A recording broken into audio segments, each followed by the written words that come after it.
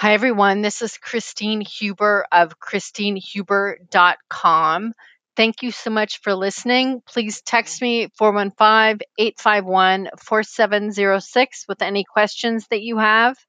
For those of you who don't know me, I am the #1 LinkedIn all-time top expert.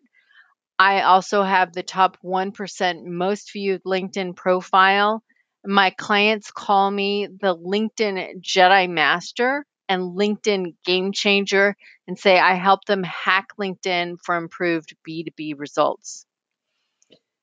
Today, I am going to talk about a coaching call that I had with a client, great new client in New York, and give you a brief overview of what we talked about. And so this is like a mini coaching session slash case study, and let me know what you get from it. Please leave comments and let me know what was most valuable to you.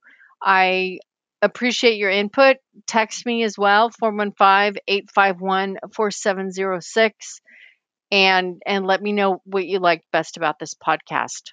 So let's jump in. So my client has 3 different businesses and wants to. On this call, we focused on how to design his profile, how to leverage his profile to showcase those three different businesses. So the first thing we looked at was his we just went through his profile. And the last thing we touched on was actually the first thing that I'll bring up to you is the banner. So with the banner, you can use that to, what we came up with was use an overarching theme, and this applies for the entire profile as well, but have the 3 different company logos. So he's starting that branding already at the top of his profile. Then after that, we looked at his headline. And with the headline, that's where you want to start kind of general, but you want to get people's attention, because again, this shows up when you post something, when you comment on something, when you show up in search results. It's your headline basically leads the charge for you on LinkedIn. So I recommended that he think about what are the overarching principles, like B2B, sales, marketing, leadership, those kinds of big keywords, and then flesh in, the like words that go with that, like, aligning or growth or initiatives. And again, in the headline, you have 120 characters. And then also think about what's your call to action. You want to drive them to your primary website that then goes off to the other websites, or what's the next step that you want people to take? And again, you have 120 characters in your headline. The next we looked at his about, which in the about you have 2,000 characters. So a good way to look at it is like a mini sales letter. And this is where you can go into more detail about the 3 different options that you offer, and also touch on your bio at the end. And another thing you can do there as well that I've done on my profile is you can drive to a call, or you can drive to your websites. And I actually have 3 calls to action on my profile. And the first 2 lines of your profile, also you want to make those very very compelling, so that people click on the see more button to expand it. So basically, you're kind of inverting a funnel in a way. Your headline starts off very It's very small. It's only 120 characters, and then you flesh things out in your about and with your articles and your posts and your positions. It all kind of builds on each other. All builds on each other to support your headline. So another thing we talked about that's the about. The other thing we talked about was emojis and how to find them. You can get them by uh, editing your profile on your phone. Another thing we talked about was skills and how the skills are related to the keywords that you're using in your throughout your profile. So everything just builds on top of each other. It's like a cake or like building a house. And then so, and move the top 3 skills that you want to be known for, move those up, pin them and move them up to the top of your skills.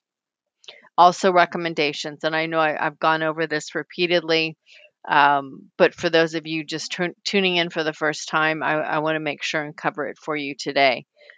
Having recent recommendations, the most high level you can is optimal, and the more recommendations you have, just the more credibility it gives you.